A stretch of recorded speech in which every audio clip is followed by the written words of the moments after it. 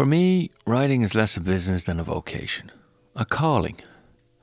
Not so much something you choose as something that chooses you. Not so unlike a drug, really, in that it's hard to imagine quitting. Whether you'll actually make money is almost beside the point. Viewing writing as a vocation doesn't make you special, just different. So that's a quote from an essay called Getting Good by the American novelist Richard Russo, from a recent book of his, a pretty recent book of his called The Destiny Thief. And I'm John Fanning, and this is the Create with John Fanning podcast.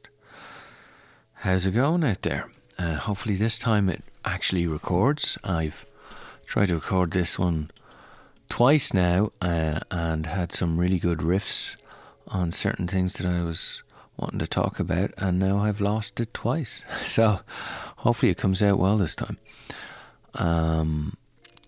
So I hope you're all doing well out there, what with all this coronavirus messing going on, all the chaos that it's creating, and that you're all not crawling up the walls, presumably all listening to more podcasts and watching lots of Netflix. So anyway, hope you're all doing well wherever you are. So this is episode 8 of my series of episodes on imagination and creativity, based around my book Create. Last time I talked about lexical prisons, and today I want to again talk about another wall as I move forward here into the wall section of this book. No, just know that there's probably another 10, well, maybe 7 or 8 episodes basically about the walls before I try and delve into doors into creativity. But today I want to get into another wall, and that's one I see as the phrase black sheep and the idea of difference, and how it moves us away from the imagination when we start calling people black sheep and telling them they're different and not accepting difference as we should. And when you walk out of Plato's cave, whether it's your home, your country, your job, your social group, you become a black sheep. People are just not comfortable with you walking outside any of these constructs, whether it's the orthodoxy of home or the conventional way of living.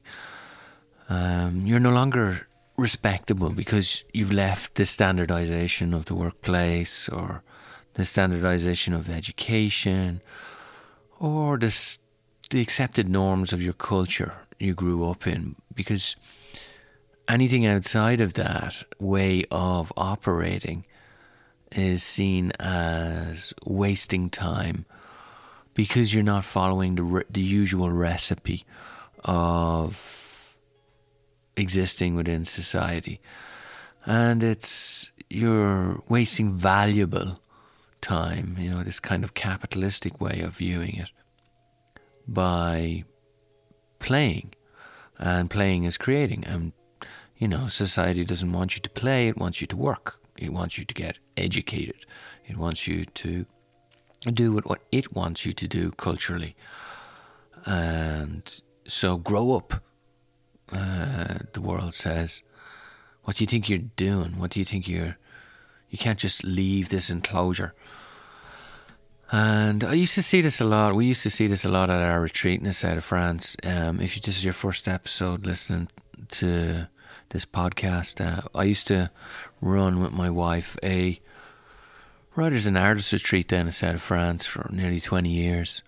And so when people would come, there was specific things that I often saw repeated, and one of those things being the lack of acceptance of someone going on a holiday.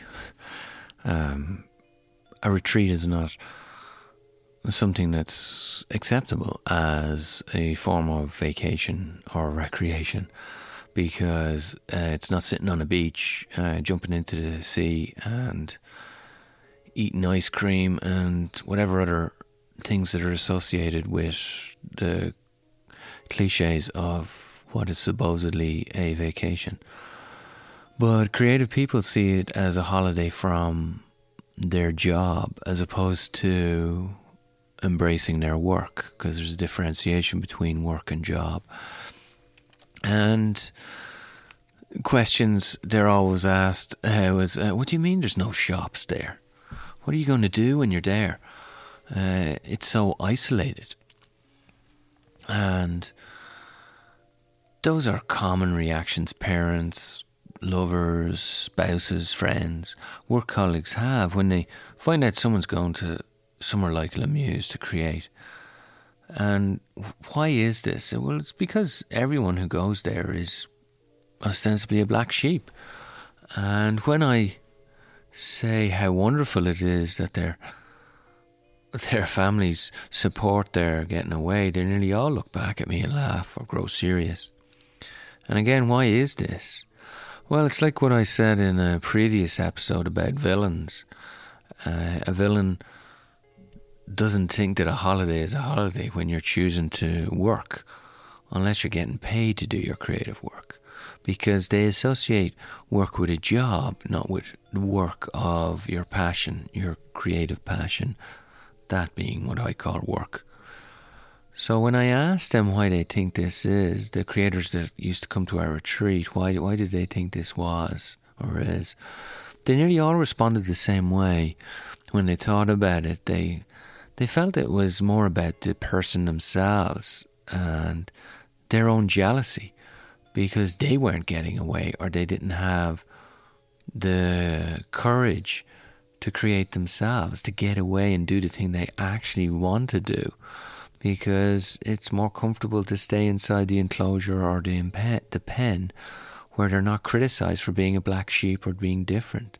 So going away to create makes them think about the things they want to create. Going, the loved one or the sibling or the friend that goes away to create makes them jealous, but then makes them also think about all those things that they wanted to create or want to create or need to create, but they're not doing. And so they don't like that. So if they don't have the courage to create themselves, then why would it leads to them wanting to or criticizing the need of others to do so, which is unfortunate, and it's understandable, but oftentimes things we say are said out of a place of where we don't understand why. So that why is really important there. So we kind of have to ask ourselves, when was the last time we came across this abnegation or criticizing somebody for their difference, their creative difference. I don't mean creative differences. I mean they have they're trying to enjoy the need to do their work. So when was the last time? Also, when was the last time you ever actually came across a creator you admire who was conventional or orthodox or so-called respectable? Because this is why the phrase black sheep exists. It's what the parable of the lost sheep actually means in the Bible. Well, from my perspective anyway, what it actually really means. And it's the shepherd leaves his flock of 99 sheep to find the one that's actually lost. So the parables, it's not just about redemption, but about bringing a sinner back into the fold. It's about the shepherd, God as Jesus, leaving the 99 behind to search for the sheep who is like him, free, outside the norm, outside the pen, outside the enclosure, where all the other 99 sheep still are. So if we think about it, Jesus was a black sheep. There's so many black sheep, but even Jesus, if we're thinking of the biblical reference here in the parable, he was a black sheep. So that's why he rejoices when he finds the black sheep. That's why the shepherd enjoys searching for this black sheep, that there is a black sheep, this different sheep. The black sheep was lost when she was with the other 99 sheep, not lost when she's out going into the wasteland of the imagination and creativity to find her true imagination, her true creativity, true self. So the black sheep's only found when she returns a new creative being, a new imaginative being. She can imagine a different world or create different worlds or create different creations because she's jumped out of the enclosure. So biblically she repents, but she's not repenting. She's repenting conformity and sameness and groupthink, unlike the other, to use a quote from the Bible, 99 righteous people who need no repentance. So she needs repentance. She repents conformity and sameness and groupthink.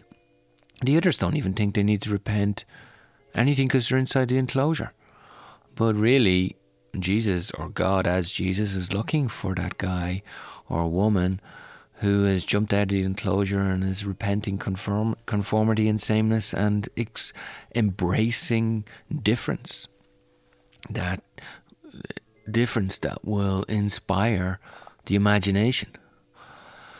So the black sheep is difference. The black sheep is different. And when you're the black sheep, you're not, literally you're a different colour. You're not white. Like, you're literally different colour than all the rest of the other sheep. You're the sheep that gets away, doesn't do what your family and friends want you to do. You're the one who jumps out of the enclosure down to the other side. And obviously that's not just some kind of joyful experience of jumping down. Then you're embracing suffering because you're embracing isolation. Like when somebody goes on a retreat, you're away from everybody else, which people can understand a bit more now, this idea of isolation. It makes you feel different because your self-isolation, you either can sit with yourself and try to create in that self-isolation, or you crawl up the walls. So can we accept ourselves and our own form or need of creativity, or are we going to crawl up the walls? And so we have to embrace our difference and embrace what it is that we want or need to create. And then we won't have to crawl up the walls. We'll actually enjoy moments of self-isolation. Ironically, this isolation that a lot of the planet is now being forced to look at.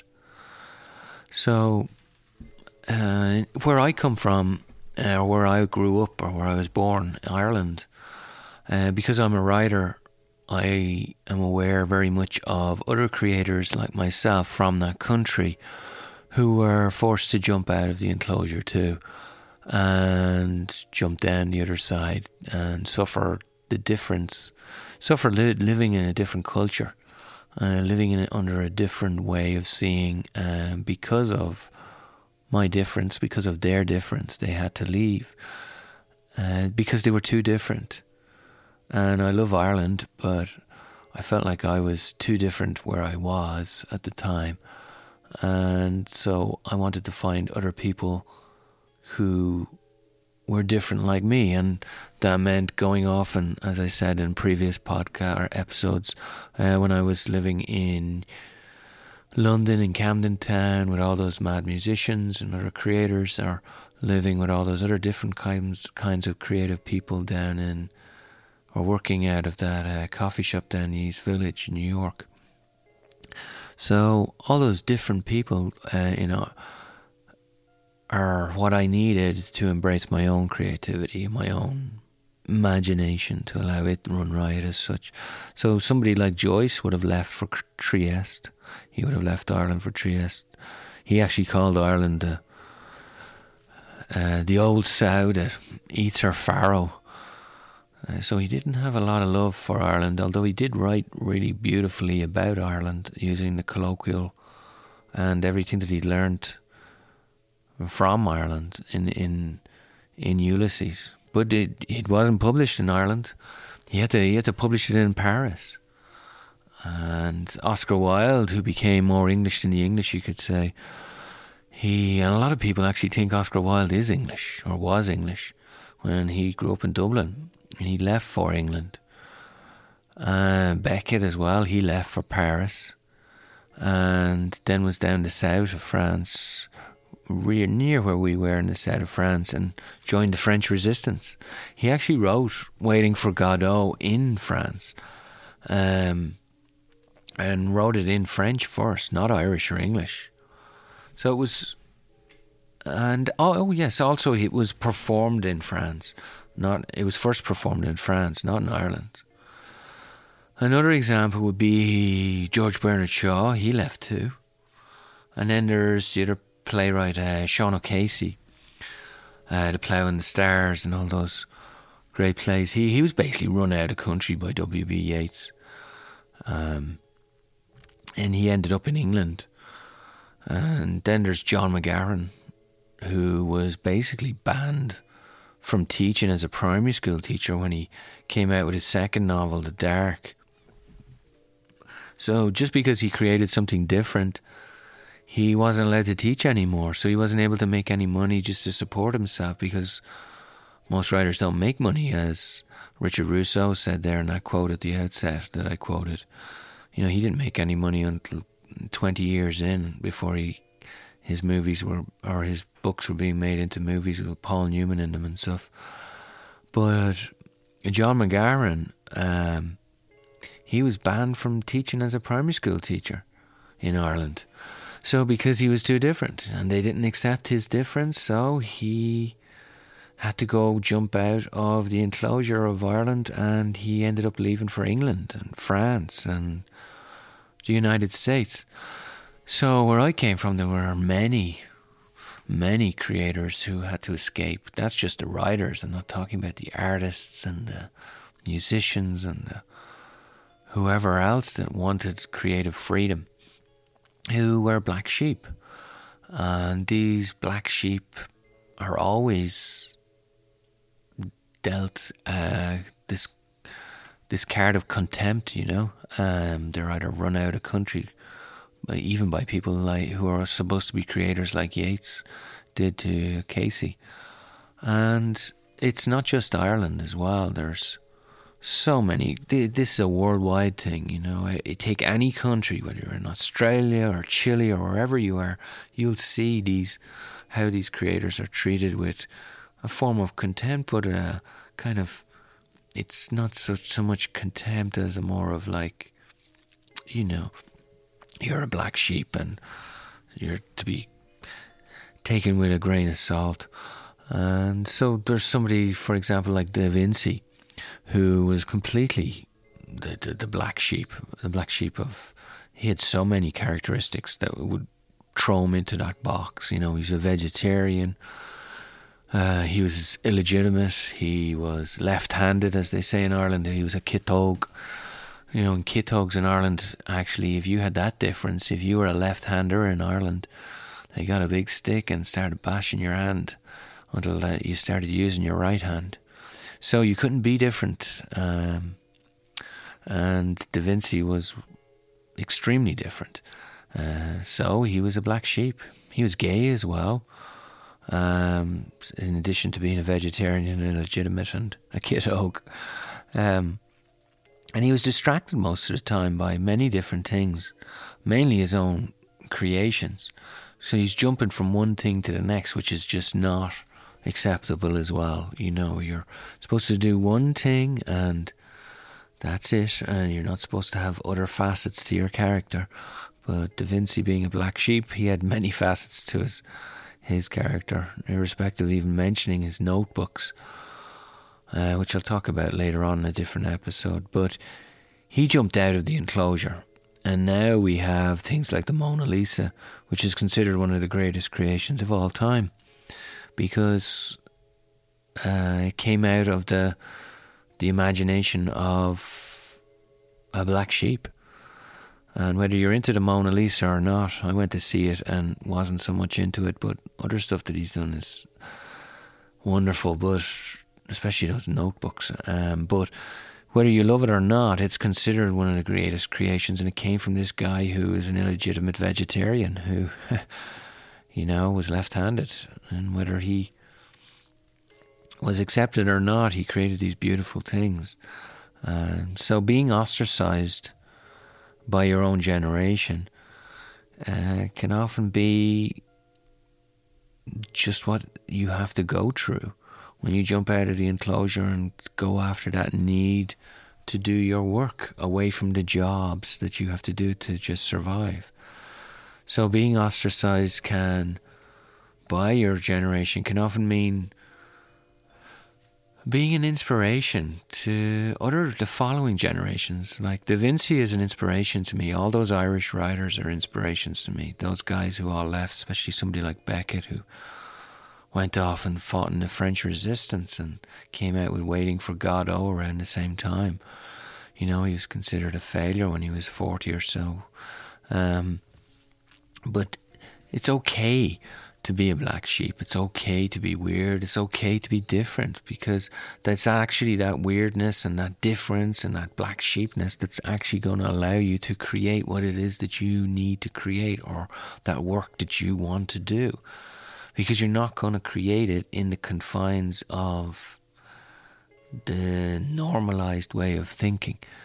A lot of time, people can't stand difference, whether it's because you're making them think that they should be different too, like those creators that always came to Le Muse, or because it's difficult for them to accept difference, whether it's creative difference or just somebody being left-handed or gay or wanting to create a painting or a poem.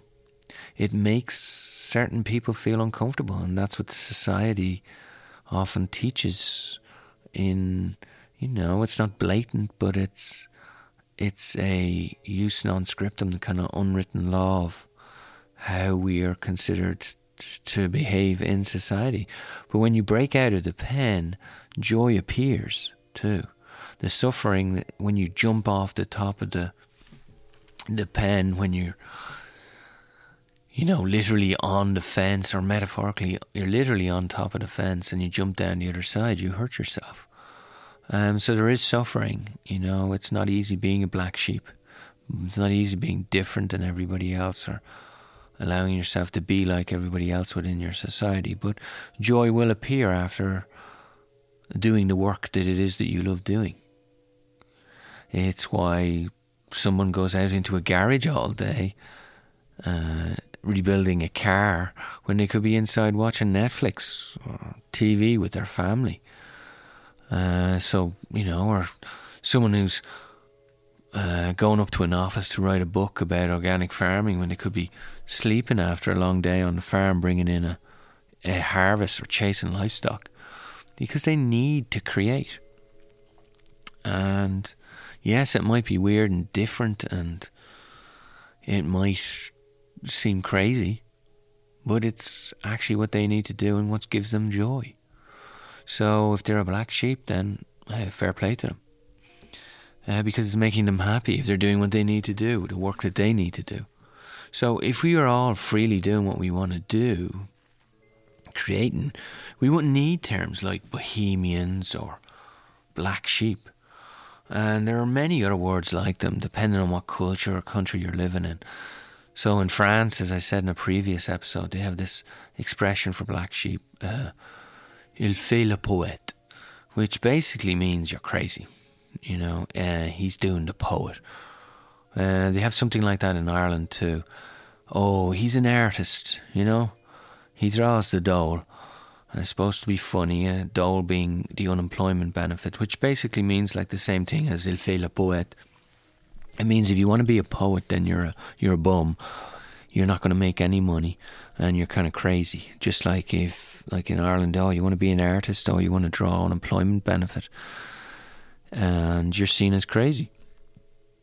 And so that's because you're being different, and you're being the black sheep. And so this idea of difference, it's hard for people to understand. Even people when they're creating things, for them to understand that not everybody's going to be in love with what you do, with your kind of work and what you see as normal. So there was this great example. There was this New Yorker who was at La Muse once for 2 retreats. She was writing, or more rewriting, a musical. So she asked me to read a draft of her musical. And I basically just said to her, I can't read it. And she looked at me kind of a little bit taken aback, and she said, "Oh, so you're too busy, John, is that it?" And I said, "No, it's just I can't stand musicals." "Oh," she said, she was again taken aback again. And she was kind of taking it as a personal insult. And so I just explained to her that I could read it, but I'm not going to like it.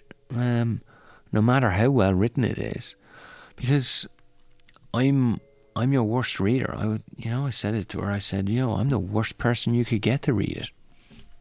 And a lot of people are just not going to love your stuff. There's, for example, like if you look at someone like Shakespeare, does everyone love Macbeth or Hamlet or King Lear? Are they into tragedies? Because, they're tragedies. Are they into that kind of a tragedy, that kind of drama?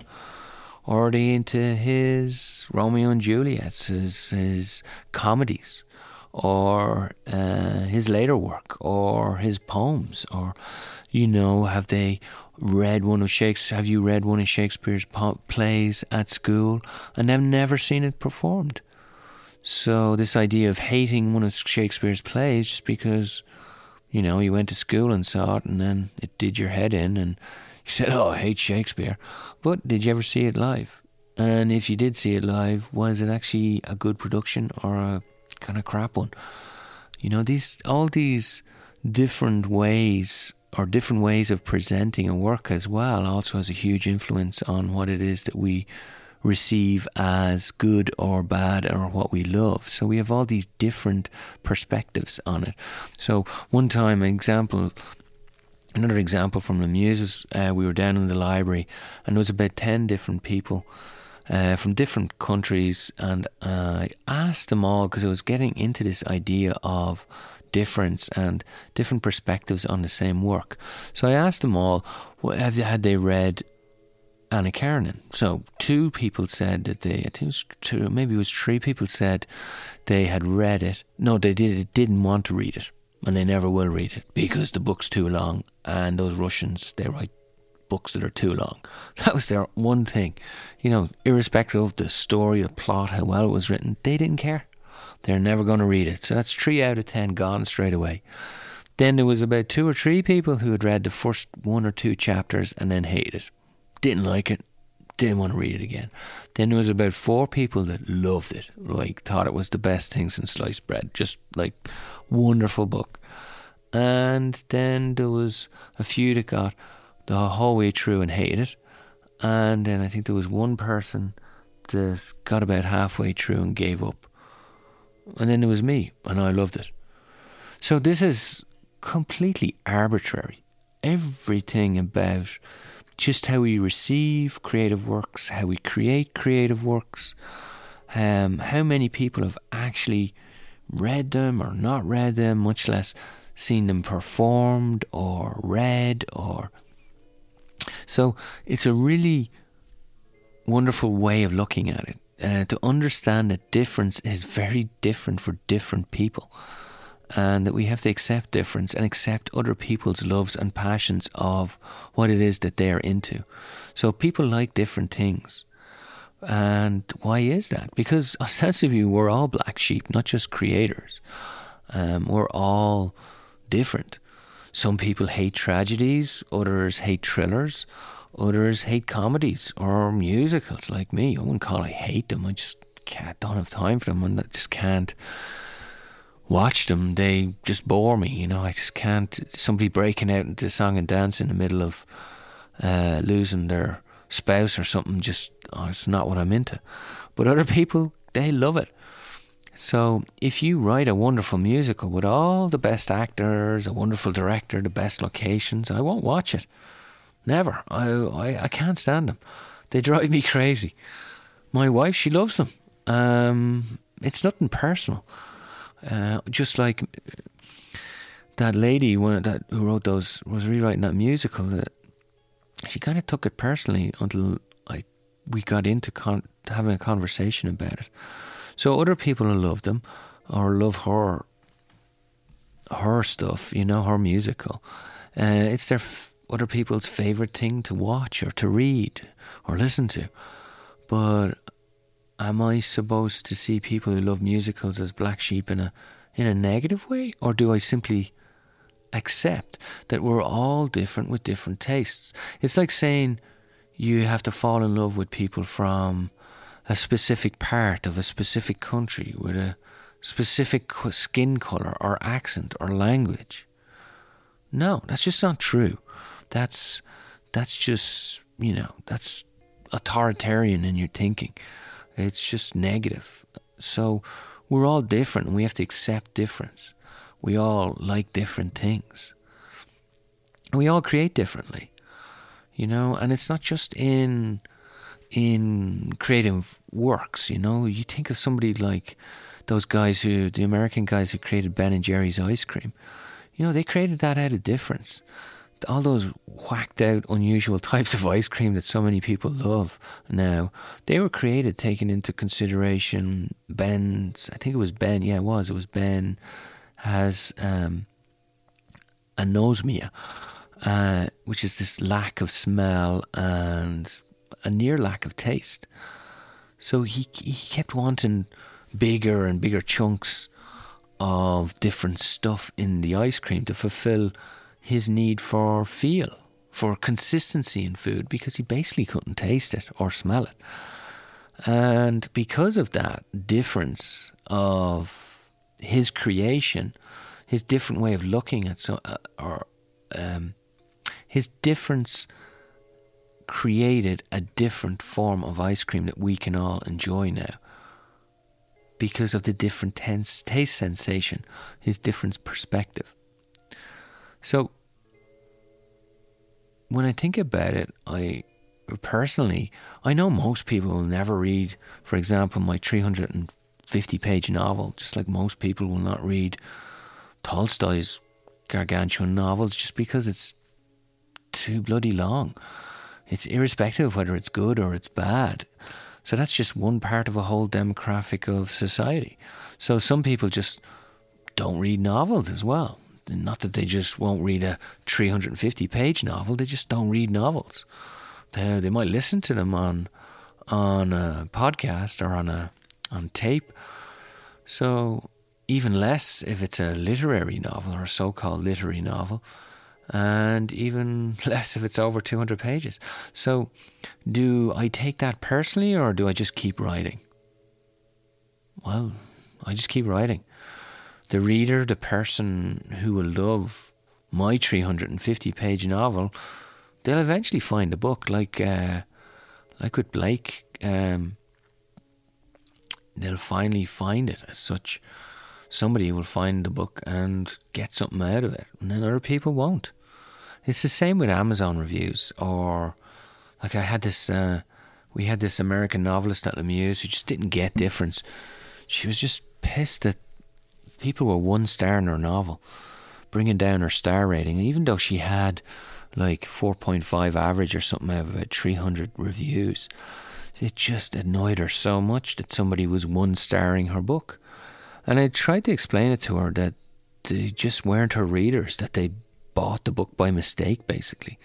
But she didn't want to hear it. She couldn't accept that other people had different tastes than her, that other people just didn't like historical literary fiction.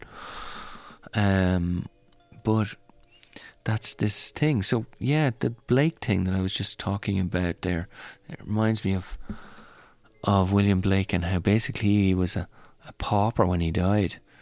He was completely forgotten, save by a few creative friends, because he was basically considered insane by his contemporaries, like the epitome of the black sheep. Much like Tolstoy, who was a black sheep too. It was only with the immense effort of this young biographer, a guy called Gilchrist, that we even have access to Blake's beautiful work.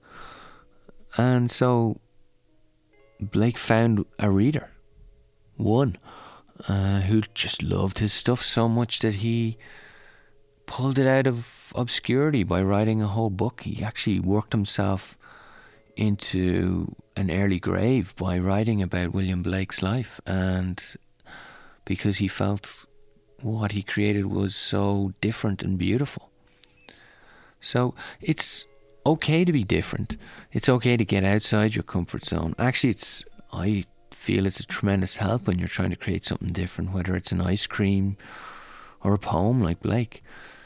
So think about how boring life is when we're not pushed to grow, to become a black sheep, to become ourselves, to jump out of the enclosure onto the other side and go into that wasteland of the imagination, that productive wasteland of creativity, of the imagination. And how can you create if you're in a small container, inside this small pen stacked in with everybody else? You can only grow to the size of your container. So if you make your container bigger, if you jump out onto the other side, then you create larger, more expansive creations, because you created a larger, more expansive self, your own self. You grow as your creations grow. But if you're stuck inside the pen of the 99 who don't feel they have to repent, then you're not going to grow. It's just kind of simple fact, or simple way of looking at it. So I would advocate getting up on the fence, and don't stay on the fence too long. Just either jump over to the other side or go back into the pen. Jump outside the container, jump outside the enclosure. I would advocate jump down to the other side and go off into the wilderness, like the wilderness of imagination, like Jesus did, or the Buddha did, or Emily Dickinson did, or Socrates, or any creator that you feel inspires you. They've always been black sheep. So that's what I wanted to talk about today, this idea of black sheep and difference and acceptance of it and embracing it. So thanks for listening. I started the product with a quote by Richard Rousseau, and as usual I'm going to end on a pretty apropos proverb in Irish, which means basically that there tends to be a black sheep even in the whitest flock. So there tends to be a black sheep even in the whitest flock. And it goes, Bíonn cuara gobh an tred isgila. Bíonn cuara gobh an tred isgila. So this podcast is supported by you, the listener, via my Patreon page. And if you want to support the podcast, then head over to patreon.com/John Fanning, where you can get early and ad-free access, and hopefully soon some extra episodes when I get a chance. And if you want to support it, if you can afford it, just send me the price of a cup of tea or a pint once a month. And if you can't afford it, that's grand too. Just leave a review on iTunes, please. And if you want to connect with me, you can go to my website where you can see stuff, all the episodes on johnfanning.me. And that's about it. It's been great sharing stuff with you today. Hopefully you've all got something out of it. And until next time, take care out there amidst this coronavirus messing, and be benevolent when you can. So, strong live, agus Gunari and Bower live.